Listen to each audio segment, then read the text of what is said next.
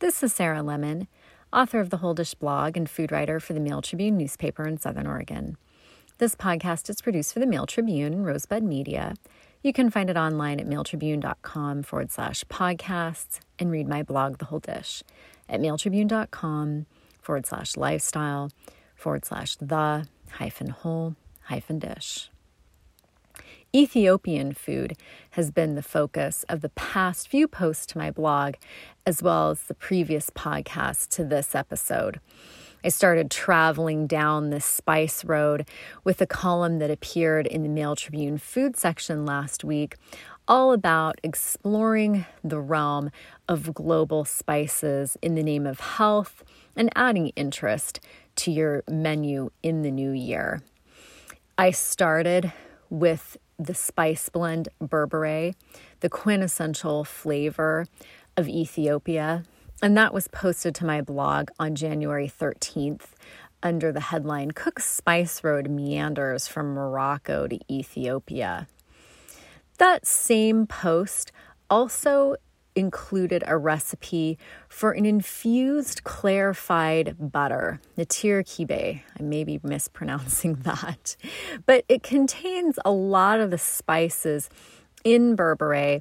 They're just infused into the butter itself, and that's a key ingredient of the most recent post to my blog, which features what's been called the national dish of Ethiopia, the chicken stew doro wat. This stew doesn't just contain chicken, and curiously for some diners, hard-boiled eggs, but onions, lots and lots of onions, according to Daniel Neiman, who's a food writer for the St. Louis Post-Dispatch, and tested this recipe a couple of years back. This is the recipe that I mentioned in this podcast previous episode that I would post this week. It's just a wonderful comfort food that's intensely flavored, deeply nourishing, that I would highly encourage you to try to move outside your normal cooking comfort zone. I'll give the recipe for that in this podcast, but first, that infused clarified butter that's essential to the recipe. Natir kibe, which calls for whole black peppercorns, cardamom pods, black, not green, whole cloves, fenugreek seeds, coriander seeds, cumin seeds, chopped onion, minced garlic, minced ginger, a cinnamon stick, dried oregano, ground nutmeg, ground turmeric, and a pound of butter. This is going to make more than you need. It's going to make enough for 22 servings or several recipes.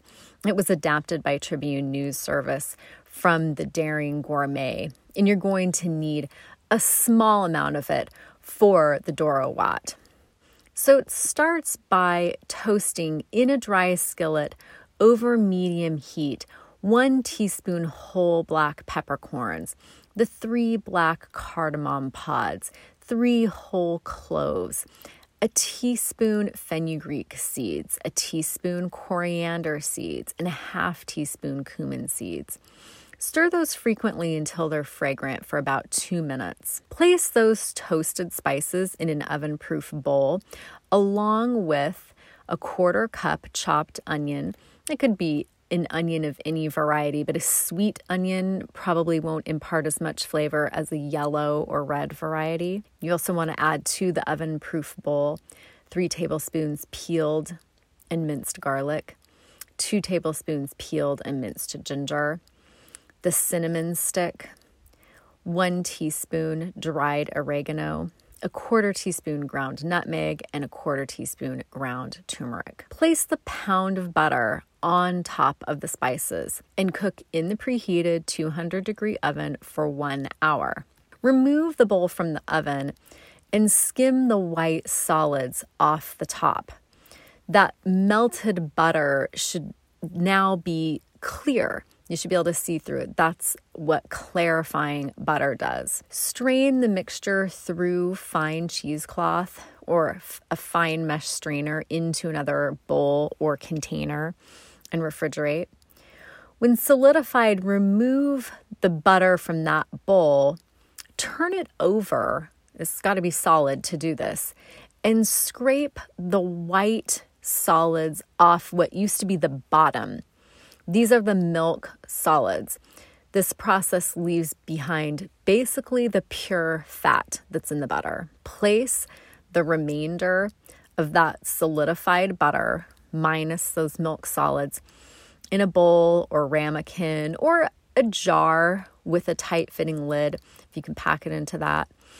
Cover it and store at room temperature for several weeks or in the refrigerator for many months. You can keep this on hand. You don't have to make a lot of Ethiopian recipes right out of the gate. But of course, this could also be used to flavor any number of dishes, just giving it that little something special. I bet it's really, really delicious on popcorn.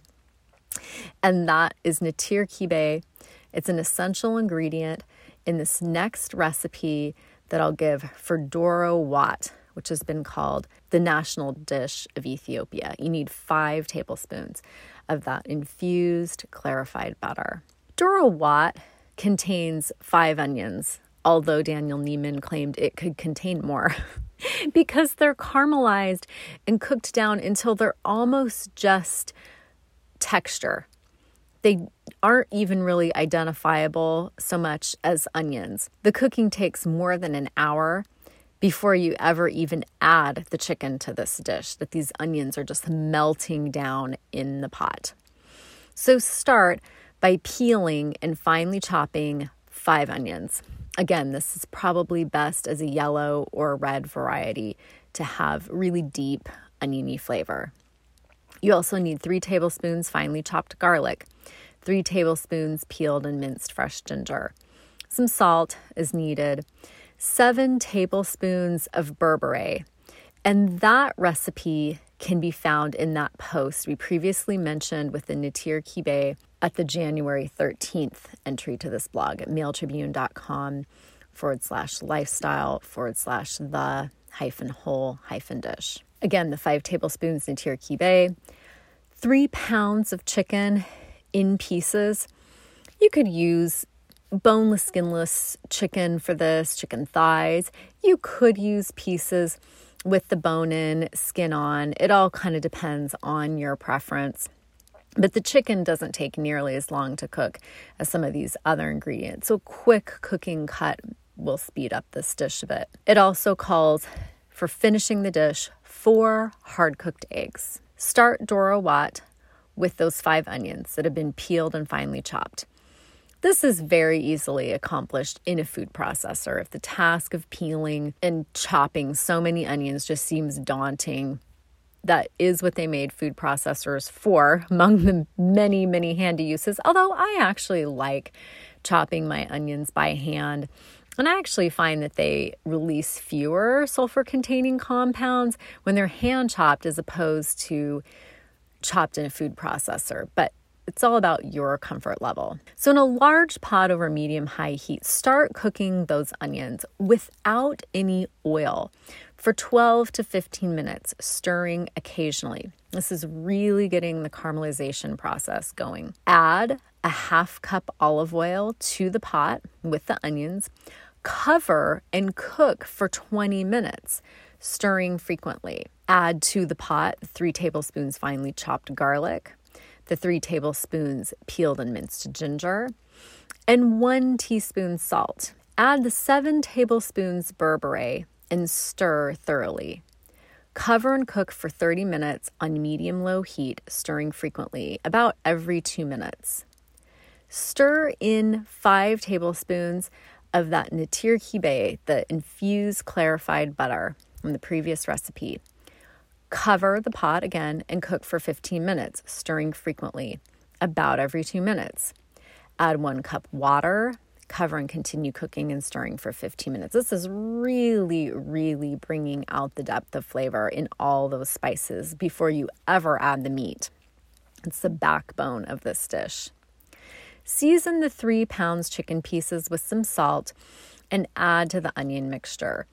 Cook until the chicken pieces are completely cooked through and tender. That'll take about 40 minutes. Then peel those 4 hard-cooked eggs and cut across into the top of each, just sort of gently with a paring knife, and add the eggs to the pot.